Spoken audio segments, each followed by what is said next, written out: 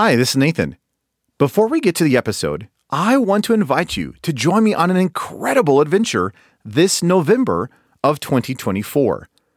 I am taking a small group of believers to Turkey, what the New Testament called Asia Minor, for a 12-day Bible study tour of the early church. We'll be studying the book of Acts and many of the epistles on location as we visit ancient cities like Ephesus, Laodicea, Hierapolis, Antioch, Pergamum, and many more. If you are interested in joining me this November for a once-in-a-lifetime adventure as we study where much of the New Testament and early church took place, you can learn more by going to deeperchristian.com/Turkey.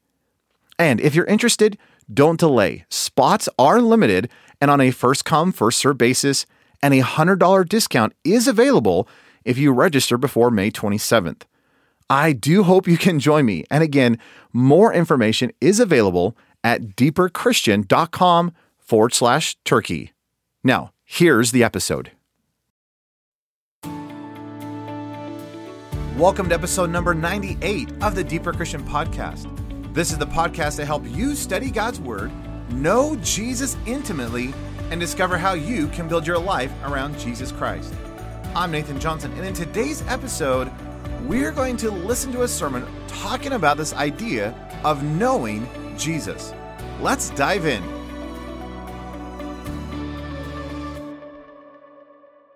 If you hang around me for very long, you know that one of my all-time favorite Greek words is the word gnosko. And the word gnosko has this idea of knowing something, and not just knowing it academically, but knowing it through intimacy, relationship, or experience.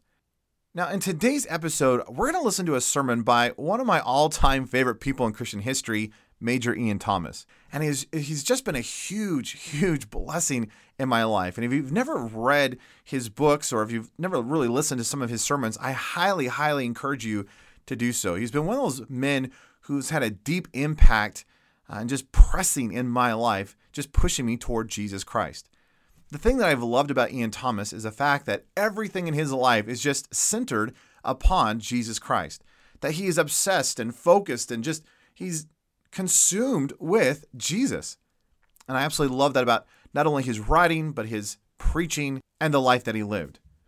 Well, back in episode number 83, we listened to one of his sermons called A Grain of Wheat.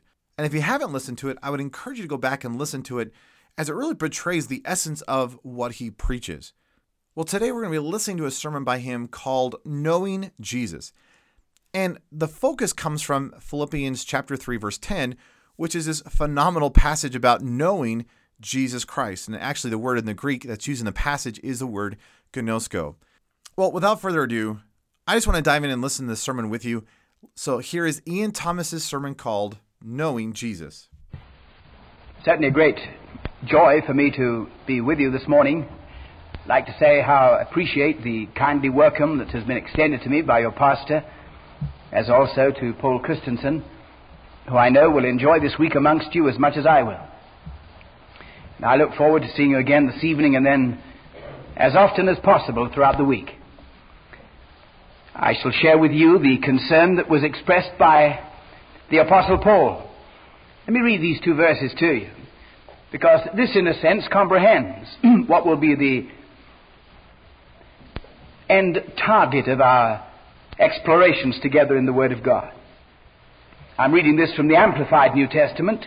It's in the 3rd chapter of Paul's Epistle to the Philippians, in the 10th verse. My determined purpose, said the Apostle, is that I may know Him, a person, somebody, Jesus Christ, that I may progressively become more deeply and intimately acquainted with Him, perceiving and recognizing and understanding the wonders of His person more strongly and more clearly, and that I may in that same way come to know the power outflowing from His resurrection, a power which it exerts over believers, that I may so share His sufferings, that is to say, be identified with the Lord Jesus in His death,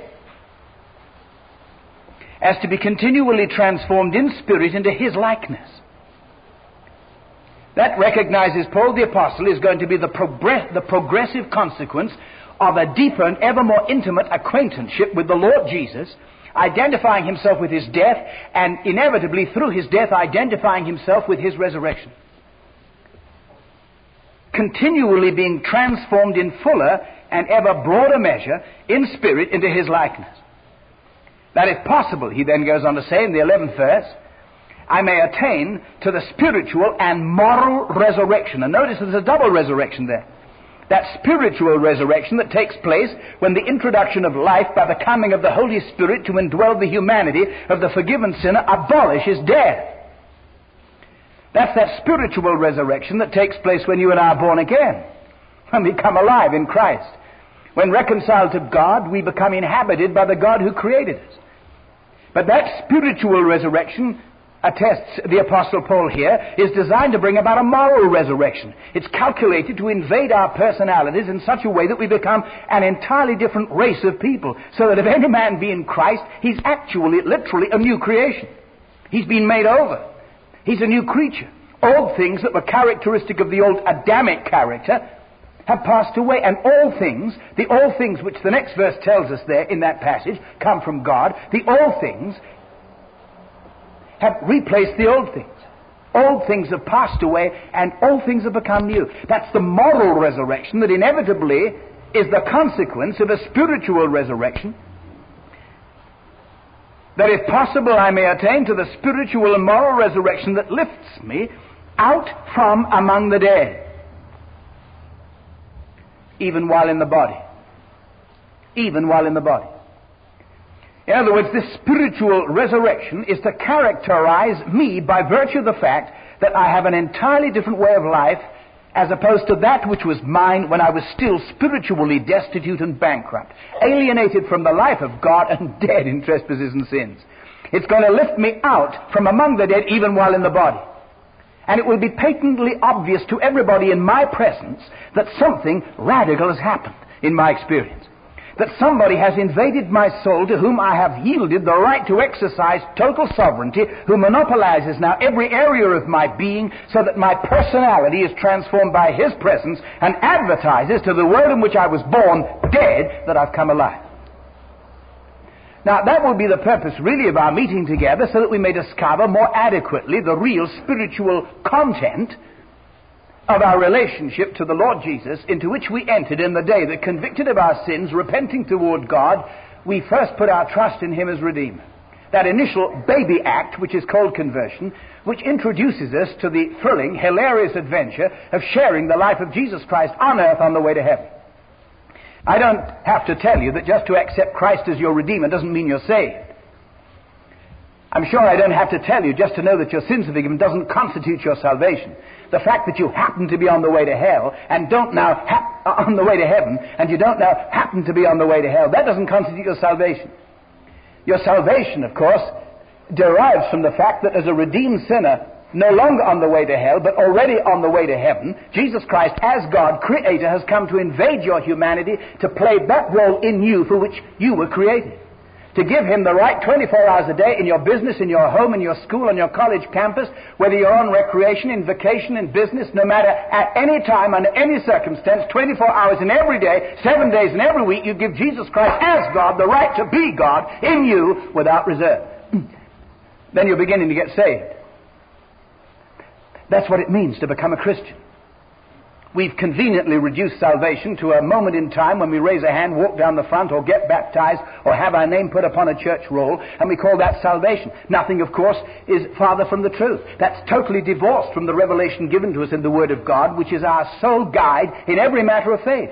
Salvation involves the reoccupation by God of a guilty sinner in such a way that Jesus Christ has the unchallenged, absolute, perpetual right to dictate the terms whereby that individual henceforth will run his life.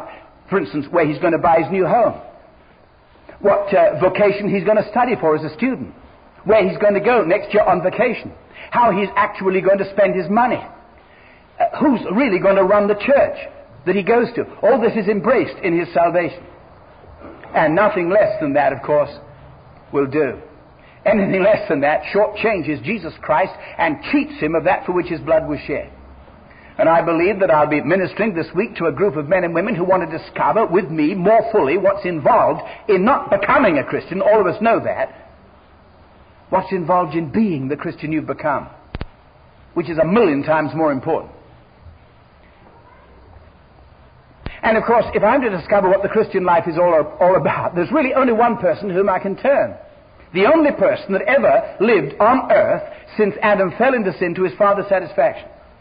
Jesus Christ. There's only one person that's ever been capable of living the Christian life since Adam fell. Jesus Christ. And he came very graciously for 33 years to demonstrate the principles involved. And having demonstrated those principles involved to his Father's total, complete, and absolute satisfaction, for the perfect man he was, he offered himself to the Father as your substitute and mine, so that the Father in his person could execute in him the judgment that you and I deserved.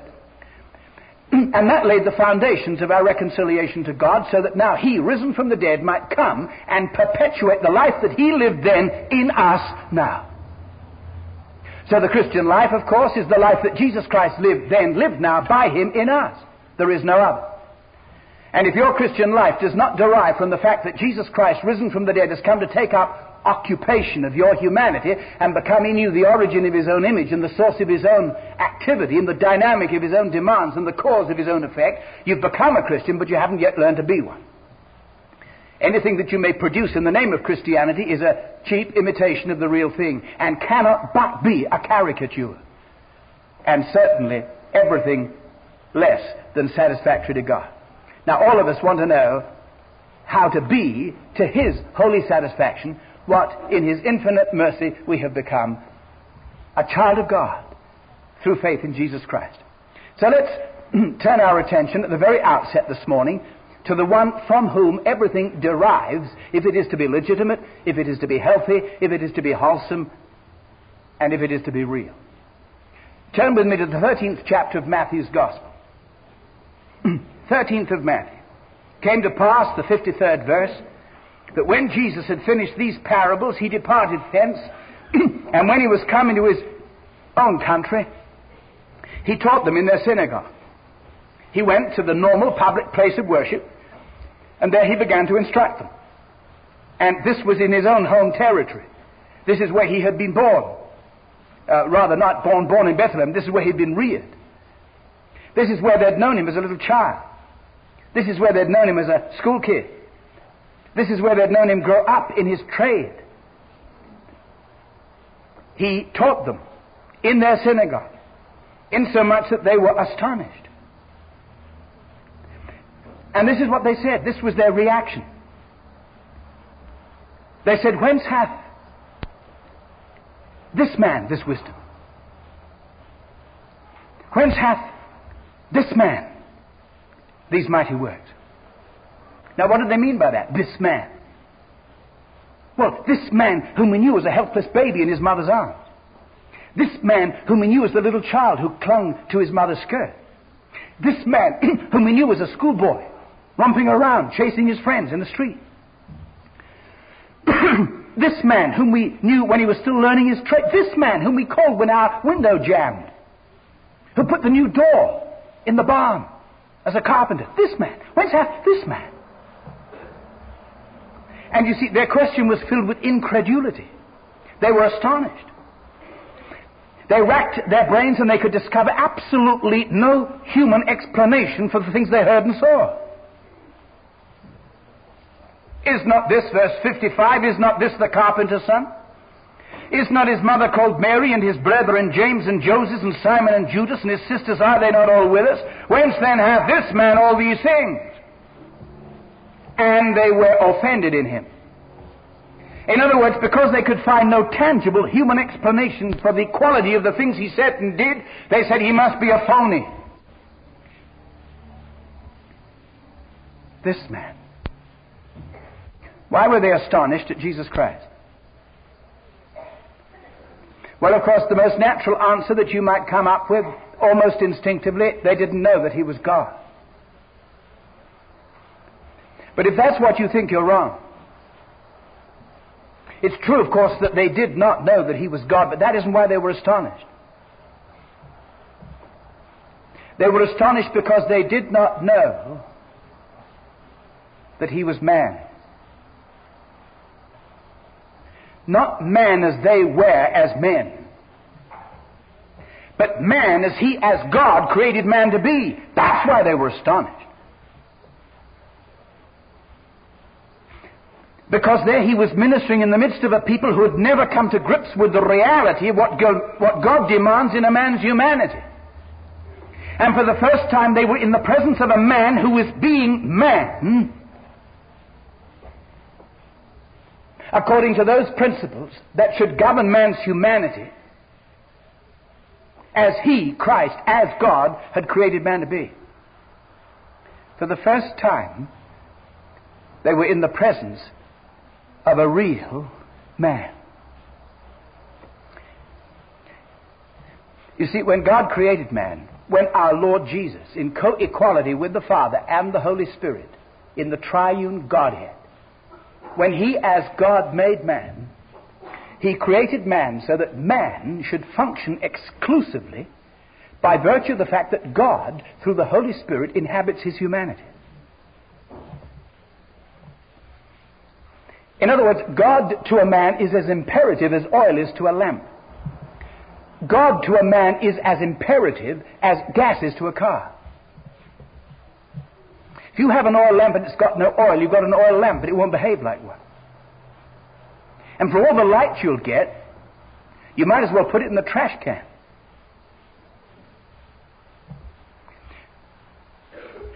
If you've got a car and you detach it for the gas, and some of you have tried that, to your embarrassment, especially if it's in the freeway. Take a car and detach it from gas, and you've still got a car in your hands. But for all the good it'll do to you, you might just well keep chickens in it. It just won't behave like one.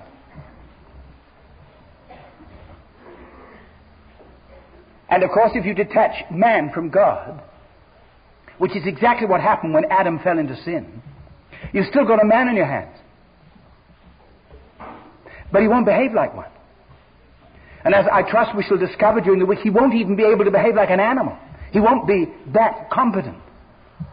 He'll neither be able to behave like an animal, nor will he be able to behave like a man.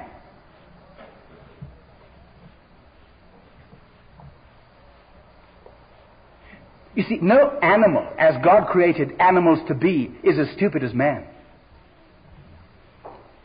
Have you ever seen an alcoholic horse? Ever seen a drug-addicted dog, except some evil man has injected him so that he'll win the race? No, animals aren't that stupid. And when man lost God, he could neither behave as intelligently as an animal, nor he could behave as intelligently as man, because he lost what it takes to be a man. The only thing that you can do for an oil lamp that hasn't got oil is put oil in it. And the only thing you can do for a car that hasn't got gas is to put gas in it. And the only thing you can do for a man that hasn't got God is to put God in him. Then you'll have a lamp that shines. Then you'll have a car that goes. Then you'll have a man that behaves. He'll behave as God intended man to behave. And when you put the oil in the lamp, it isn't so the lamp can try harder. And when you put gas in the car, it isn't so that the car can try harder. And when through spiritual new birth God gets back into the man, it isn't that the man might try harder. You put oil in a lamp so that the oil can be oil functionally. You put gas in a car so that the gas can be gas functionally. And you put God in the man so that God can be God functionally. In other words, spiritual new birth is designed to let God be God in a man's human experience. Once more, from his human spirit to which he is restored, invading his soul, recapturing his mind, recapturing his emotions, recapturing his will, so finally through mind and emotion and capturing his will, recapturing his behavior, so that everybody in that man's presence recognizes that God is in residence and God is in business. And for the first time in this village, these people listened to a man preaching and saw a man behaving who was man as God created man to be. A man who was prepared to let God be God. That's why they were astonished.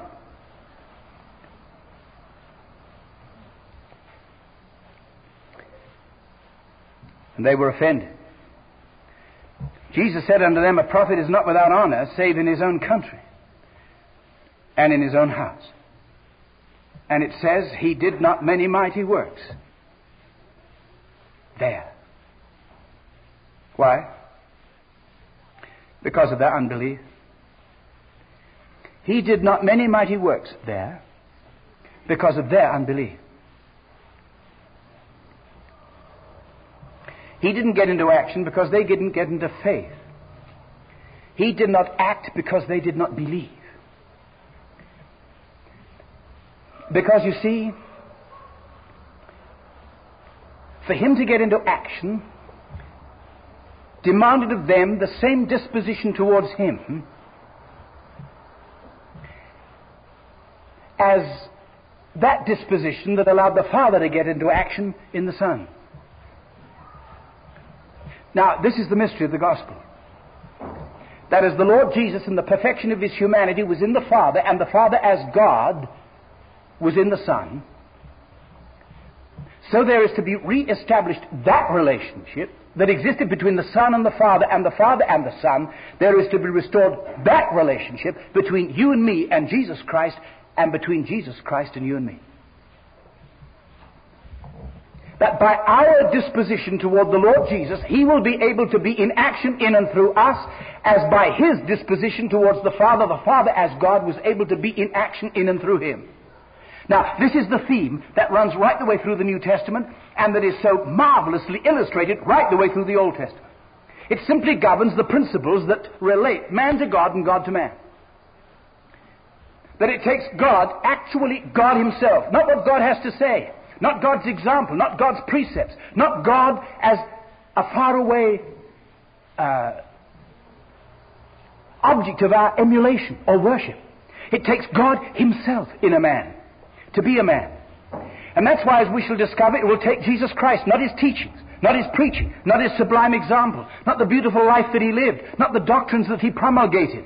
It will take Jesus Christ himself, a person, to be a Christian. It takes God to be a man, it takes Christ to be a Christian. We shall discover that it is Christ himself in the Christian that puts God himself back into the man. And that's exactly what it takes, and that's what the gospel is all about. That's why the Lord Jesus died upon the cross. As I was telling some folk earlier this morning in the earlier service, the Lord Jesus died upon the cross, not so that you might have the convenience of escaping hell and getting to heaven. That is gloriously true, but it's purely incidental. The Lord Jesus did not shed his blood so that you could have a release from a guilt complex, so that you might escape the punitive consequence of your sin. The Lord Jesus died upon the cross, not just to get you out of hell and into heaven. He died upon the cross to get God out of heaven into you. And the measure in which you are saved is the measure in which God out of heaven in you is in function. Actually calling the shots, actually controlling what you do with your hands, actually controlling where you go with your feet, actually controlling what you say with your lips, actually controlling what you think with your mind, actually controlling the decisions that you make. That is the measure in which you're saved. So don't kid yourself that because 10 years or 15 years ago you walked down the aisle or raised your hand and you've been paying your tithe and you've been through the tub. Don't fancy that constitutes your salvation. There are hundreds of thousands of men and women who troop to church every Sunday who've gone through all of that and they're not even regenerate. They're unsaved believers. They're conforming to denominational patterns that have become a substitute for a personal spiritual relationship to Jesus Christ, and they know nothing really of the life that is the birthright of the newborn. And there are going to be some tragic surprises in the day the dust has settled. Said the Lord Jesus, I cannot get into action until you get into faith. He did nothing there.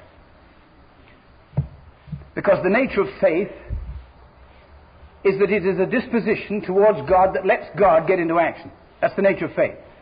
Faith is not believing verses in the Bible. Faith is not saying the Bible says it, I believe it, that settles it. That isn't faith. Faith is an attitude toward God that allows God to get into action. The simplest definition of faith is this. Faith lets somebody, something get into action on your behalf. Faith does not involve, in the first instance, activity on your part. We've been brainwashed into that idea, but it isn't true. Faith, if it is faith, invokes the activity of a second party, somebody else, something else. That's the nature of faith. In other words, faith is not demonstrated in you by what you're doing. Faith is demonstrated in you only by what God is doing. Because God gets into action in response to faith. So faith will elicit not your activity, faith will elicit God's activity.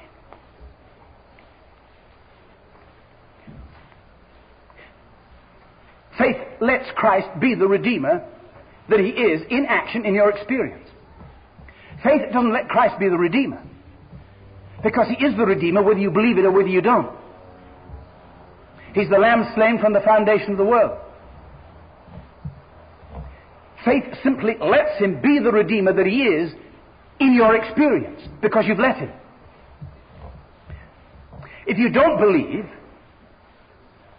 that Jesus Christ is the Redeemer, He is still the Redeemer whether you believe it or whether you don't, but you won't know it, that's all, in your experience. Faith lets the Lord Jesus Christ, risen from the dead, moved by His Holy Spirit into your experience regeneratively. Faith lets Him come and share His life with you on earth. And whether you let Jesus Christ move into your experience and share His life with you on earth or not, He's still alive. It's simply that if you don't let Him share that life with you on earth, He is still alive, but you won't know it in your experience, that's all.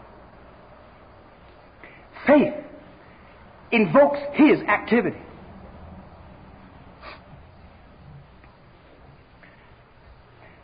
Faith is like the clutch in a gear shift car. It relates the engine under the hood to the power of the engine under the hood to the wheels on the road. Don't tell me the clutch is making the car go, it isn't. All that the clutch does in a gear shift car is to allow the power under the hood to be translated into action on the road. That's all. Now, there's all the power under the hood in the world, maybe, and there are wheels on the road, but there'll be no action invoked of the engine unless the clutch is engaged. That's all. And if you don't engage the clutch, you can put it into first gear and you can rev the engine until every window in the district vibrates and the city is lost in a cloud of dust. But when you take your foot off the gas and the dust has settled, you'll be exactly where you started. Right? Now, that's faith. All the power in eternity is vested in the person of God's own dear Son, redemptively and regeneratively, and you and I have been given a moral option whereby we may adopt a disposition toward Jesus Christ called faith that allows Him to demonstrate His redemptive efficacy and that allows Him to demonstrate His regenerative efficacy. That is to say, His power to reconcile you to God, and having reconciled you to God, His power to enable you for service. But all in response to faith. It doesn't bring you into action on His behalf, it brings Him into action on your behalf. That's the nature of faith. You see, here's a young fellow. He's got a new gear shift European sports car, and he invites his chum to come for a run. He drives down the road, wind streaming through their hair, 60, 70, 80, if nobody's looking, 90 miles an hour, 100 miles an hour, and you can imagine the excited boy turning to his friend and says, boys, man, he said, what a clutch. Is that what he'd say? Well, of course he wouldn't. The clutch isn't giving him motion. He'd say, man, he said, what an engine. What an engine. He doesn't congratulate the clutch. It's the engine that's putting power behind the wheels. Now, that's the nature of faith. That's why you can never be congratulated on your faith, and you should never, under any circumstances, congratulate anybody else on their faith. The clutch is imperative to motion as faith is imperative to God's activity in your experience and mine. But it isn't faith that saves you. Nobody was ever saved at any time or ever will be by faith. Only Christ saves. If faith can save you, then you have every right to congratulate yourself on your faith that saved you. And there's only one person to be rewarded when you get to heaven, yourself, because you had faith that saved you. diametrically opposed to the revelation of God's Word, but we've become accustomed to that kind of talk that is so loose and so untidy that we've almost settled for it. The only person that can save a sinner is the Savior, Jesus Christ, and that's why His Father God sent Him into this world. All that faith does is let Him be the Savior in your experience and mine that He came to be. That's all. So you don't congratulate yourself on your faith or anybody else, because faith didn't save you, only Jesus Christ.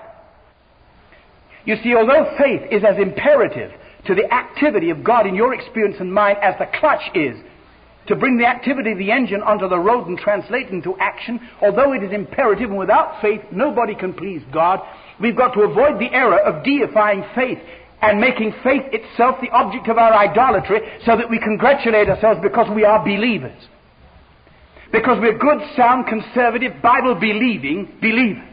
So we congratulate ourselves and consider ourselves very superior to anybody else who doesn't believe what we believe, as if our beliefs did anything for us. Our beliefs do nothing for us, only God. That's why there's only one person to be congratulated, God. Never congratulate another person on their faith in God. Please don't talk about what a man of faith.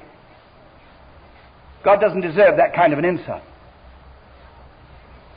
If you were to tell me that you were going on vacation in your car around the United States and you were going to travel some 10,000 miles, and I say, well, that's going to be very exciting. Let me see the car you're going in.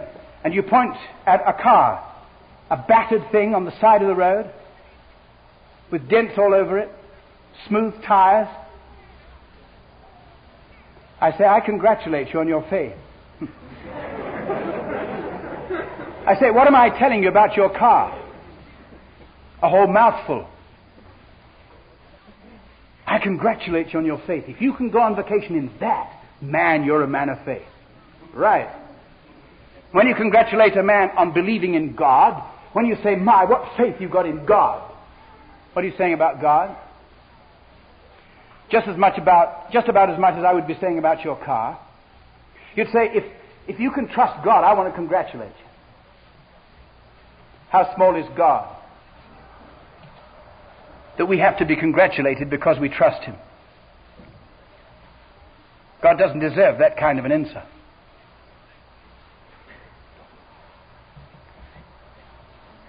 Faith recognizes that God is as big as God is and lets Him be that big. To move redemptively, to reconcile us to Himself, to move regeneratively, and to restore His presence to ourselves. I didn't see all of you coming to this church. In fact, I hardly saw any of you. You saw me come, but I didn't see you come.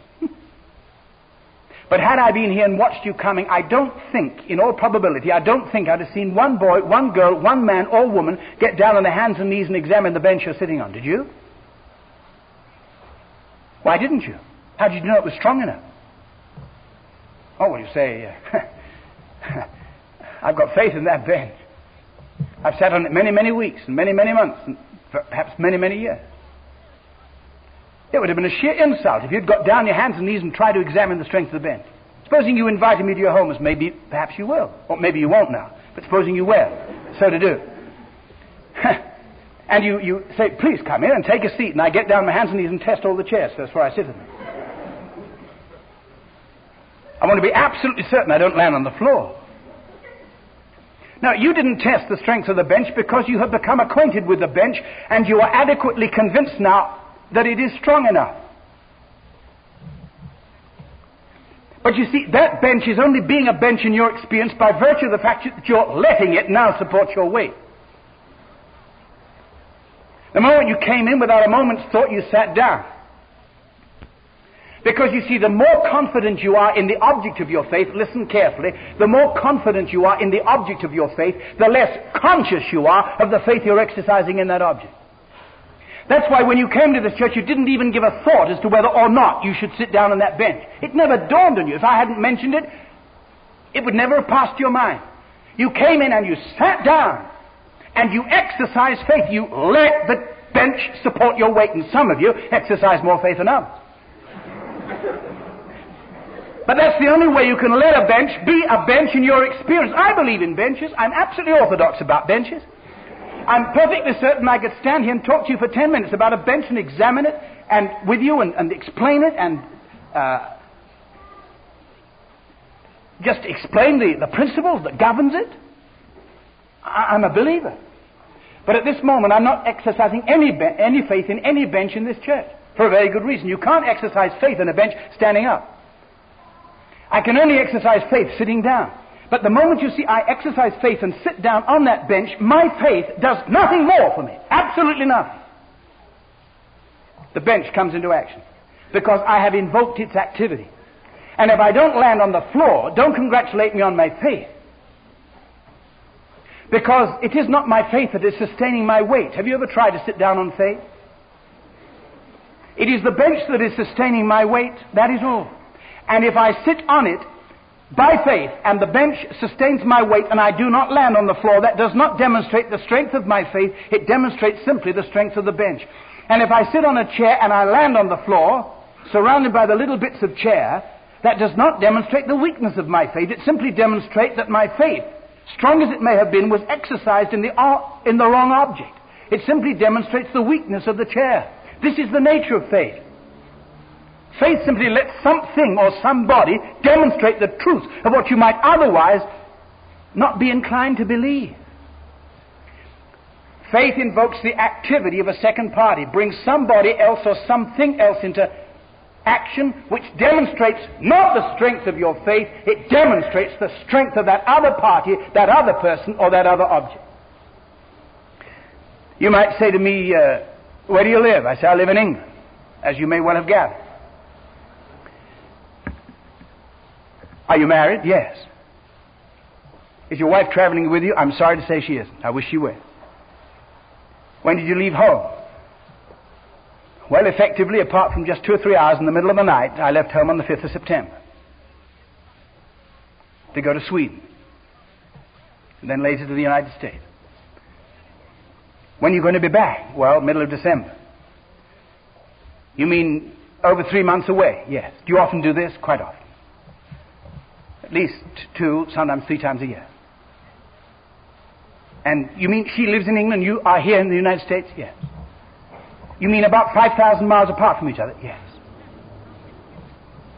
And then you say, 3 months? Yes. Can you trust your wife that long? I'd like to congratulate you on your faith in your wife. Do you think she'd be flattered? Do you think I am? And if you went on to say, I wish I could trust my wife as long as that, what would you be saying to me about your wife? A whole lot. I think probably if you talked to me like that, I'd say, excuse me, I think you need to get acquainted with my wife. Then you wouldn't congratulate me on my faith. You congratulate me on my wife. Don't you think it's time we stop congratulating each other on our faith and began to lift up our hearts in worship and congratulate God on being as big as He is? If you're still preoccupied with your faith, how much faith you've got. If you're still preoccupied with other people's faith, how much faith they've got, you need to get acquainted. You need to get acquainted with Jesus Christ. You need to come to know Him more deeply and more intimately. Because you see, the more confident you are in the object of your faith, the less conscious you are of the faith you're exercising that object. I have to fly a very great deal, constantly. Every week I'm in the air.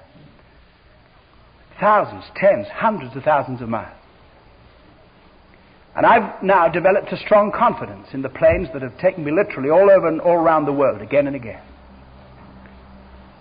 And I'm not, quite frankly, I'm not conscious of the faith that I'm exercising when I get on board. I am obviously exercising faith. When I get on board a plane, as I did in San Antonio yesterday with Paul to come here, I bet my life on it. Literally, I bet my life on it. I exercised faith in the competence of the pilot, in the adequacy of the equipment, in the ground crews, the radar, If anything had gone wrong with anything of that, I would have paid with my life. Don't tell me I wasn't exercising faith. But I wasn't conscious of it. Because I'd become so accustomed to flying in those jet liners. I'd become so accustomed to the competency of your pilots. I'd become so convinced of the adequacy of the ground control and radar aids that I'm no longer aware of the faith I'm exercising. Is this your relationship to Jesus Christ? Or are you busy all the time digging up your faith and seeing if it's still there? Some time ago I had to fly from Chicago, no, it was from Toronto, in Canada, to Boston in Massachusetts, because I had a series of meetings in Nashua, New Hampshire. Boston was the nearest airport. And I booked on an American Airlines 4-engine jet. Never gave it a thought, just made the reservation, that was it. But I got a letter. I got a letter just a day or two before I was due to take that flight from the pastor of the church. And it filled me with horror. Do you know what he said? He said, I've just got my pilot's license. Wouldn't that have filled you with horror? I knew exactly what he was going to write after that. I could hardly dare read the letter. Do you know, having just got his pilot's license, he went on to say he'd be so very happy if he knew when I was going to arrive to meet me in Boston and fly me to Nashua. And he had just got his pilot's license. The ink wasn't even dry on the paper. And he was going to come in one of those potty little Cessnas that goes by elastic and goes pop, pop, pop, pop. And any time it'll stop popping. And he was going to come to Boston and pick me up and fly me to Nashua. I changed my flight plan. I took a later flight and arrived after dark. That kept him on the ground. Terra firma. And the firmer, the less terror. Now, I was quite wrong in my attitude towards that man. I discovered later I'd been twice to that church, and he's an excellent pilot. He's still alive. and the chances are that if I'd flown with him that day, I'd be alive still too. Well, why wasn't I prepared for it? Because I had no confidence in the object of my faith. I didn't know him well enough. I hadn't got adequately acquainted. I wasn't deeply, personally acquainted with him. If I had known then what I know now, I'd probably have said, fine, great, be delightful.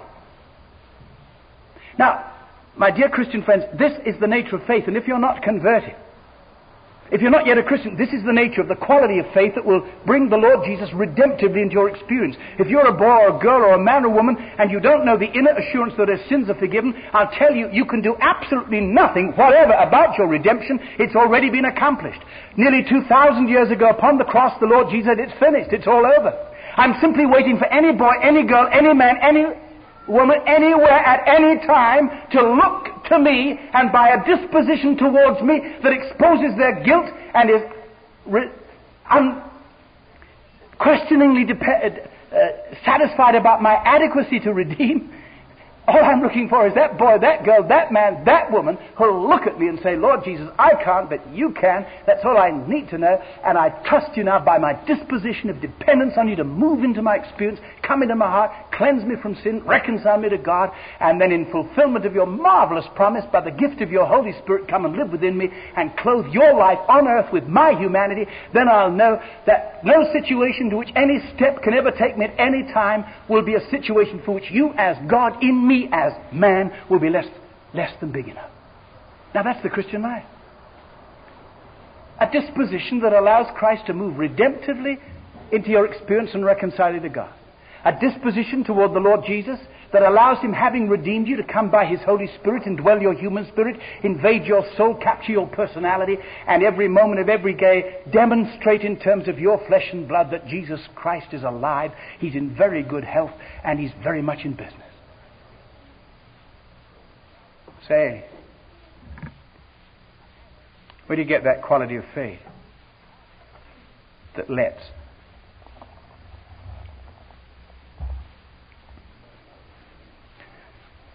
The more confident you are in the object of your faith, the less conscious you are of the faith you're exercising in that object.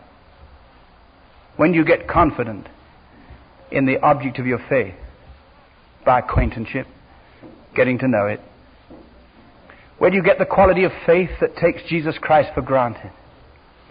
That refuses to be congratulated because you trust him? Because you would look almost defiantly into a person's face and say, don't you dare ever again congratulate me because I trust in Jesus. He is God. How do you get to know Jesus Christ like that? Well, I'll tell you. Faith comes by hearing. And hearing by the Word of God. That's where you get acquainted. That's why we're having this Bible week. And I'll tell you those who will be participating throughout the days of the week. Those who want to get acquainted. Those who want their Christian life to be something more than a procedure.